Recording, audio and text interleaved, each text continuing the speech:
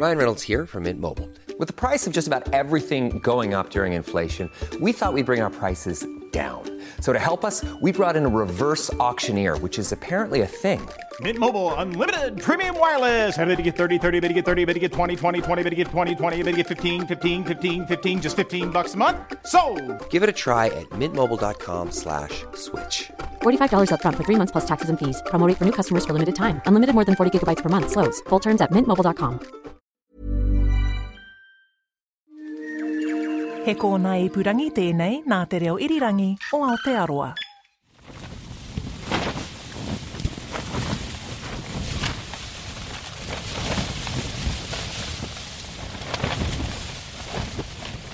On a nice day, Antarctica can be a really lovely place, even when it's minus 13, say. If the wind's not blowing, it's completely manageable. But the weather can turn on a dime, which is what it's done with us today. From quite calm and sunny this morning, it's now overcast, it's blowing a strong wind. And I'm sitting in my tent, and you can hear the tent being buffeted by the wind, and also snow being blown against it. And it's not actually snowing, it's just that the wind is rearranging all the other snow around, so it's like being our own little ground level storm here. To be honest, I think the team would go out if a bird came back, but it would be really unpleasant working out there at the moment.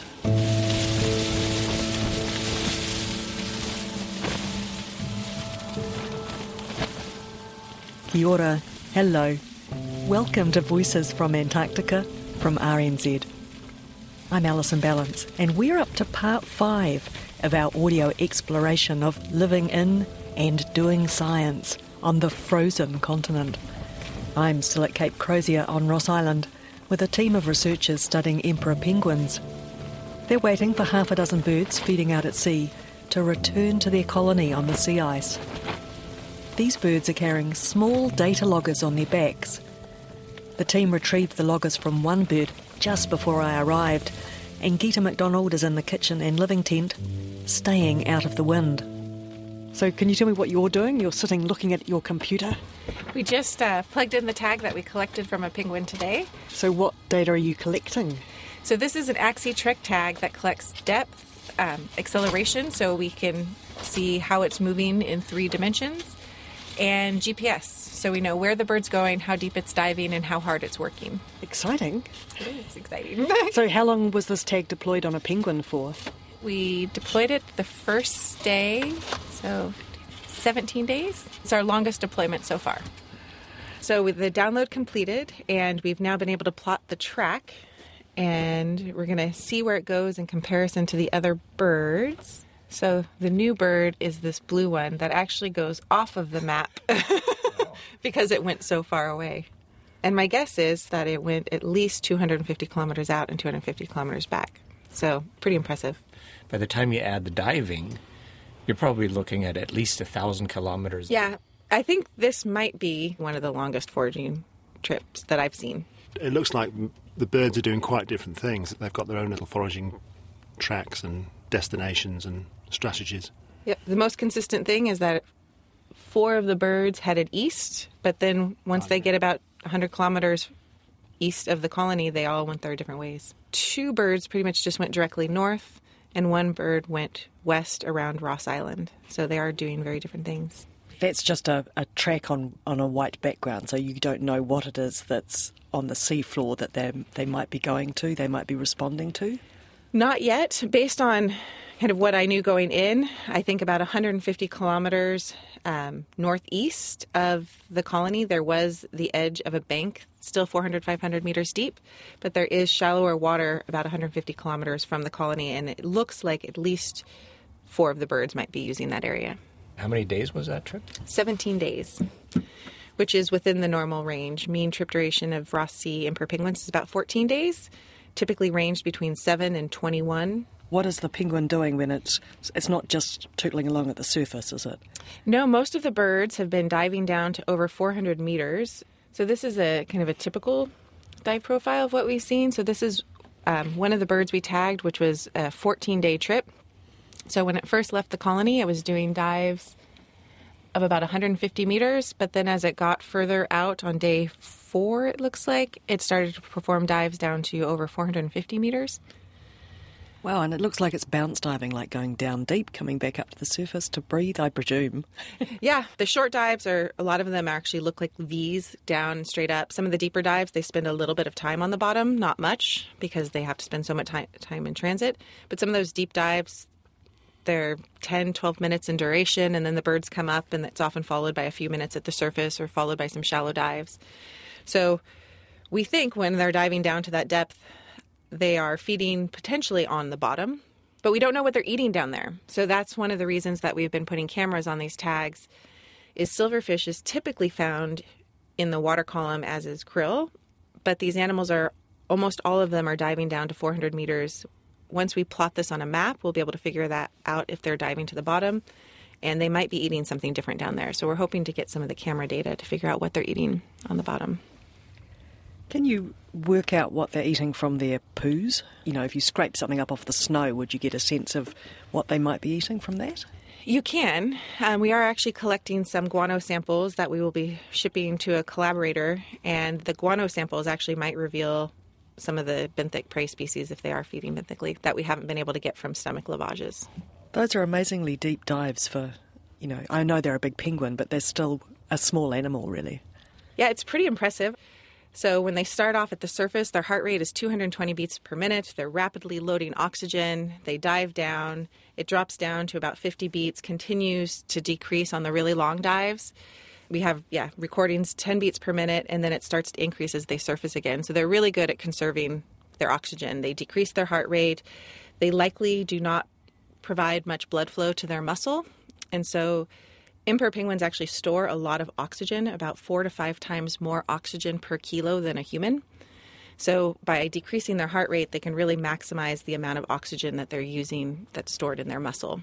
But the air that they take down with them in their air sacs, they can potentially keep moving that air through their lung and using that oxygen. So just remind us, birds, they've got lungs and then they also have air sacs. They do. Bird respiration is actually really cool. So they have an anterior and a posterior air sac. And so they actually move air in a circle. When the bird takes a breath in, it goes to the posterior air sac. When it exhales, that air from the posterior air sac goes into the lung. When they inhale again, so the air sacs expand, that air that was now in the lung gets pulled into the anterior air sac, and then it's not until their second exhalation that it actually leaves. And so it's a completely circular flow, and it's a much more efficient way to extract oxygen. So what's the duration of those dives on average? Most of their probably pelagic dives are going to be 5 to 7 minutes. The deeper dives are usually just over 10 minutes. The record dive is 27 minutes, but those dives are unusual, and they most likely result because the animal can't find a place to breathe. Because, of course, there's a lot of ice around that, so that's, they can come up to the surface and go, oh, crap, I can't. Yeah, and there's also the potential that there's a predator where they were, going to come up. So there's a lot of possibilities that might prevent them from coming up. So they'll just swim below the surface until they find another place to take a breath. Do you have any idea how much sea ice is out there? I'm thinking of that one who's just done that long 17-day trip. They're probably out in the pack ice because most of the birds do have haul-out periods, so that means there is ice for them to rest on. We did get video from one camera, and there was ice in the 3-hour video, and they do take breaks on the ice. The team fitted 5 penguins with video cameras, and that's the only one with a camera that's come back so far. Unfortunately, it did not eat during the 3 hours of recording. That's a shame, as they'd been hoping to catch glimpses of what it might be feeding on. In the meantime, while we wait for the remaining 6 birds to hopefully return, let's catch up with some more physicists. It might seem a bit of a jump, but both research projects, penguins and physics, are about understanding how climate warming will affect Antarctica and its inhabitants. Up at the Arrival Heights laboratory, back near Scott Base, I open a door and find Graham Plank. I am sticking my head in here to discover the source of your sound. It is a radar that measures atmospheric winds between 60 and 120 kilometres altitude. They're global scale winds that transport ozone-killing nasties all the way to the pole. You can hear the pulses going off all the time. That's the transmitter firing at 30 pulses a second. And the fading up and down that you can hear, it's just a gentle waving. That is the atmospheric motion, so giant waves moving up and down in the atmosphere. So how does it work? So this is a MF radar system. So if anybody has seen a cloud moving across the sky with the sun above it, and you see a shadow that moves across the ground really fast, that's an optical effect. This uses radio waves in a very similar fashion. We use a transmitter at Scott Base to fire pulses up to the atmosphere, and then it goes up through the neutral atmosphere where there's nothing really that can reflect off until it gets to the D region, which is the area that we're interested in, which is the lower part of the atmosphere, about 80 to 100 k's altitude. The layers that we're looking at aren't perfect reflectors, they're wobbly. And so the reflection we get on the ground is a diffraction pattern similar to that shadow, and that shadow will move across the ground, and we have multiple receivers, and we'll receive it on one receiver, and then a short time later we'll receive it on another receiver. The pattern will have changed subtly because it's not a perfect reflector, so we have some computation which will do some analysis to figure out whether it's correlated to the first one. If it is, we know the speed across the ground, which is half the speed of the cloud because of the way the geometry works, and the timing from when we fire off our pulse to when we receive the signal gives us the height. Is that a windy part of the atmosphere? It's very windy, so we're measuring regularly winds 50 to 100 metres per second. So metres per second? Metres per second, so that is going like the clappers. Back at Scott Base, I tracked down Graham's Canterbury University colleague, Adrian McDonald.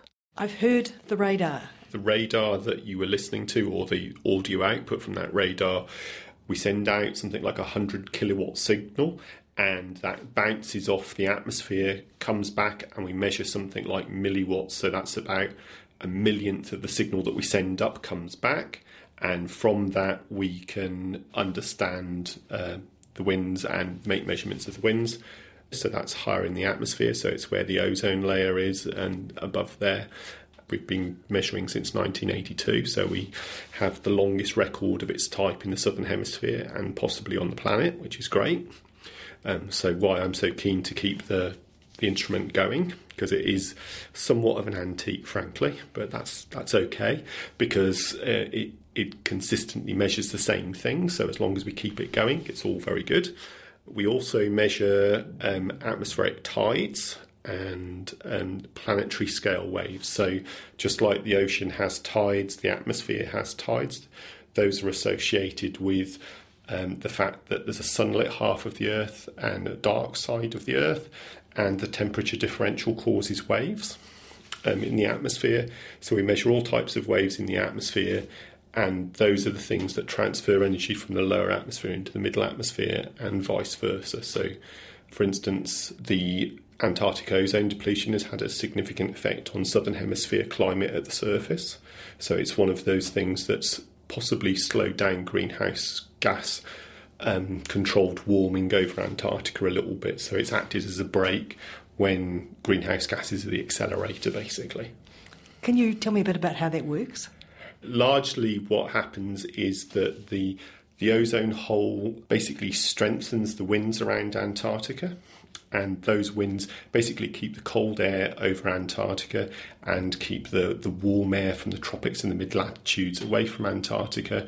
And by strengthening that circulation, you're keeping the cold air over Antarctica more often.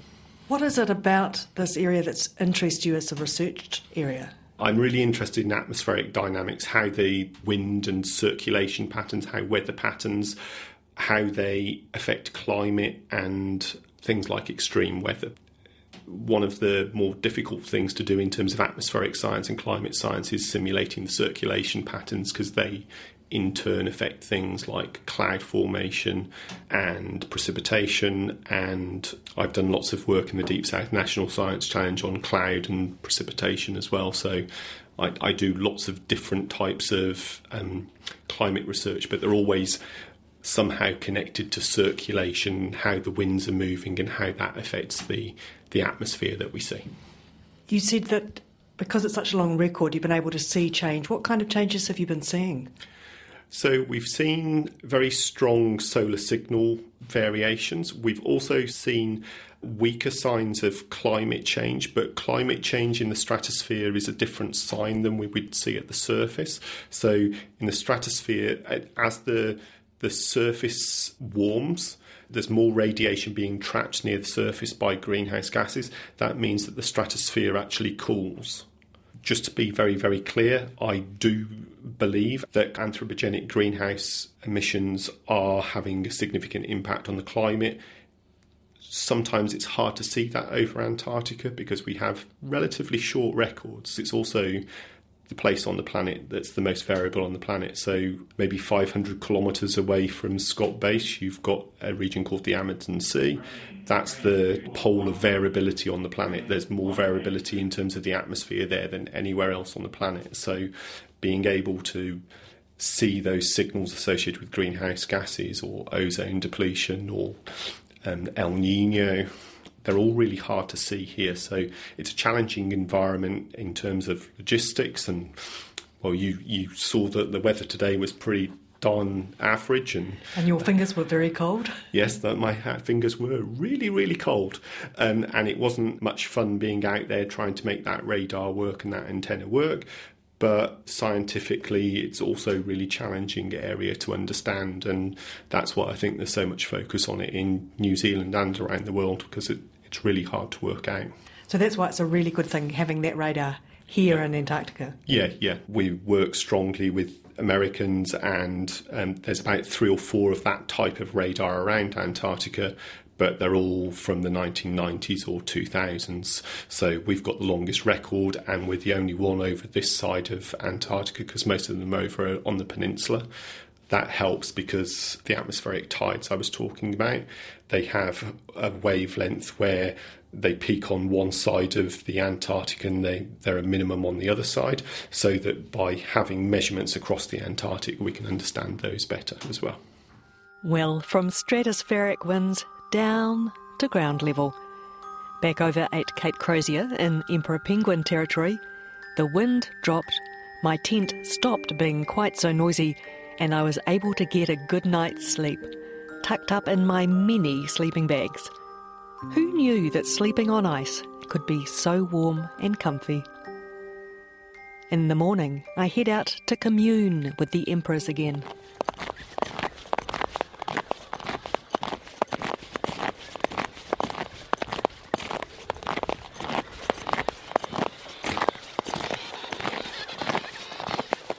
Good morning. Good morning. So one of our penguins came back. That is excellent news. It is very excellent And it's news. still moderately early in the morning. It is, and I actually got to sleep until 8, so it's still pretty nice. So which one came back?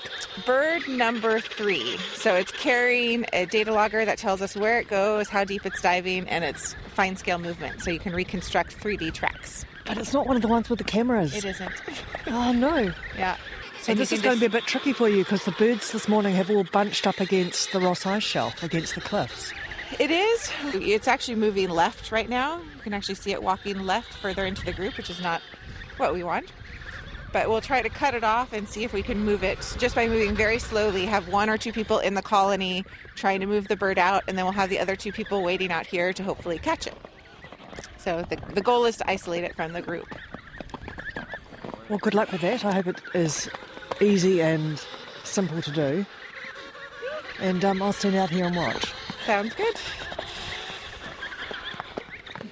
So you're going to be part of the catch team, Parker? Yeah, the process in general, as soon as we capture the bird, to removing all the instruments takes about 10 minutes total, so it's a fairly quick process.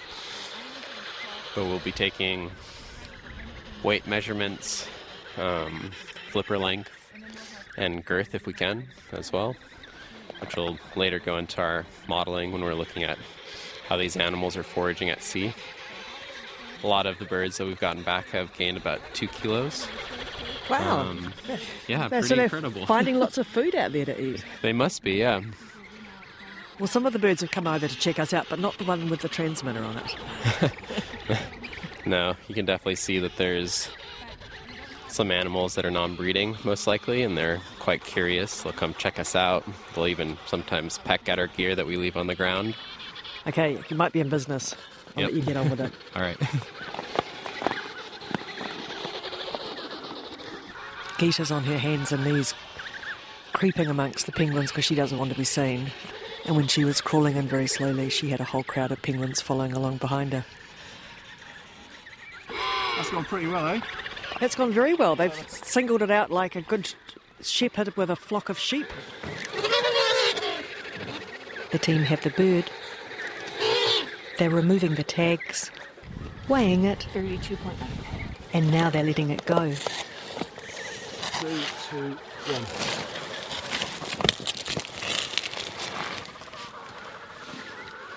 It seemed to go pretty smoothly. It did. So you had 3 instruments on the back of it. So they were glued on.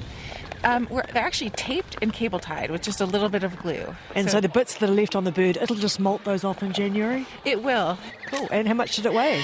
It weighed 25 kilos, so it gained 1.5 kilos since we caught it. So how long has this one been at sea? So it was one of the earliest ones you put tags on? This was the first day, and so it's been at sea 18 days.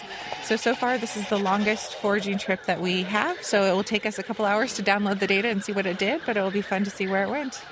And in that time, put on 1.5 kilos, so it was clearly finding lots of food. Yep. And it's already fed its chick a little bit, so there might have weighed a little bit more initially. But hopefully it'll go right back to the colony and continue feeding its chick and stay here for a few more hours before heading out to sea again. One down. 5 more to go. I was thinking as you were doing this is such a challenging environment for you to work in, but it's also a challenging environment for all that equipment to work in. It is. So this is one of the data loggers that we have. So this is the propeller that seems to get iced up. You can see if I can move it now. Yeah, it's iced up. When we take it back, it will probably spin again. But this data logger that I'm holding has a propeller that can give us information on speed. It also has a magnetometer, so it can give you orientation. And it has an accelerometer, so it tells you kind of how it's moving forward and all the different axes. And that allows us to recreate a 3D track of the emperor penguin, so we can see kind of how it's moving and hopefully pick up things like a little burst of speed when it's going after a prey item or something like that. So these data loggers are kind of fun that we can try to create exactly what they're doing. You know, as soon as we hear that there's a bird, there's always a bunch of excitement, but it's always great to get our tags back and then also just to look back at the colony and see that it doesn't even really look like we've been there, which is always kind of my end resort. We get our tags back and the birds are just back to normal. Well, one bird back, and the wind is back too. I'm venturing out in the wind, which is behind me, so it's easy travel at the moment. It's really interesting, the Adelie penguins are still trotting back and forth. But when it's not windy, they have their little flippers sticking way out the side. And now that it's cold and windy, they've got their flippers stuck down by their side. So even I think they don't like the weather very much.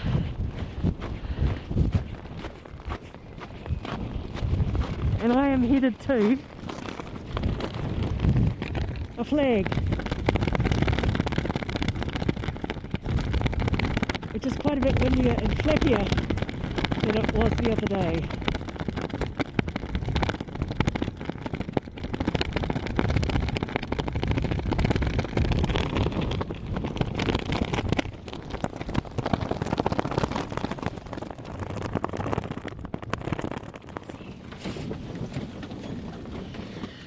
Oh, so we're back in your nice little warm cabin, which is not quite so warm. And since we went out this morning, the weather has packed a sad on us, so it's really windy and cold now. It is windy and cold, so I'm really happy we got the bird back this morning. And we just spent the last few hours downloading the data. So we have to unwrap the tag, wash it off, download it, and then we just converted it. And now we're just looking at the data for the first time. So this is the figure. Da, da, da. So it should be orange. So the bird actually went around Ross Island. This might be Beaufort. It looks like the tag failed, actually. We don't have a return path. So I'll have to go back and look at when that happened. But the 4 birds so far have all gone east. This bird went west, kind of along Ross Island, and then up, it looks like along the continent before it failed. Similar, we've had one other bird go that direction. So yeah, it'll be fun to look at the diving data to see if it's doing something similar to the first bird we tagged. What a shame it didn't last all the way, because it was out there for quite a while. It was. It's a little disappointing. This is the first time one of the tags hasn't lasted the entire trip. The memory wasn't full and the battery was good. So I'll look at the diving data, because it might just be that for some reason the GPS failed and we'll still have all of the diving data.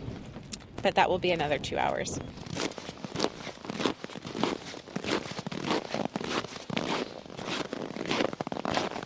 And now I am heading out. It's about an hour since I last recorded those flags, and this is what it sounds like now.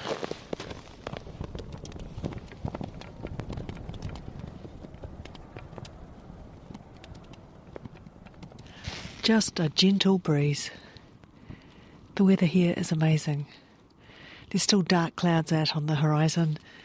There's lenticular cloud over Mount Terror, I think it is, which is the peak on the other side above the Cape Crozier penguin colony. The sun's shining and it's pretty calm, and it feels so much milder than it did just an hour ago.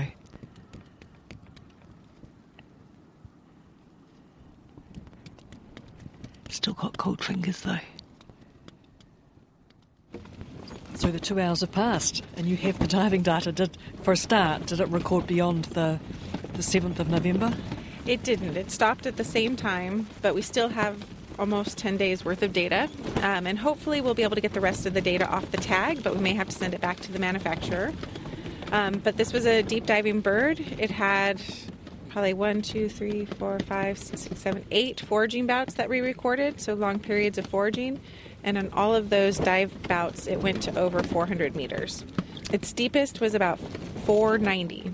So the record's about 530, fairly close. But the fact that it was routinely diving so deep is a little bit different. And I actually was just comparing this to the bird that went to the same location, and it actually has fairly similar behavior. So they're probably foraging on similar things. If only we knew what that was. I know. If we get those cameras back.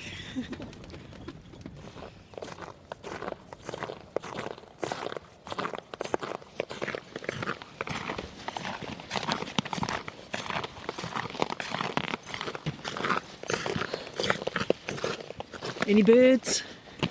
No birds. So how many times have you been to Antarctica? This is my 12th time. And what are the highs and lows of working here? The highs are, it is the most beautiful place I've ever been. The nature is amazing. The people I meet here are amazing.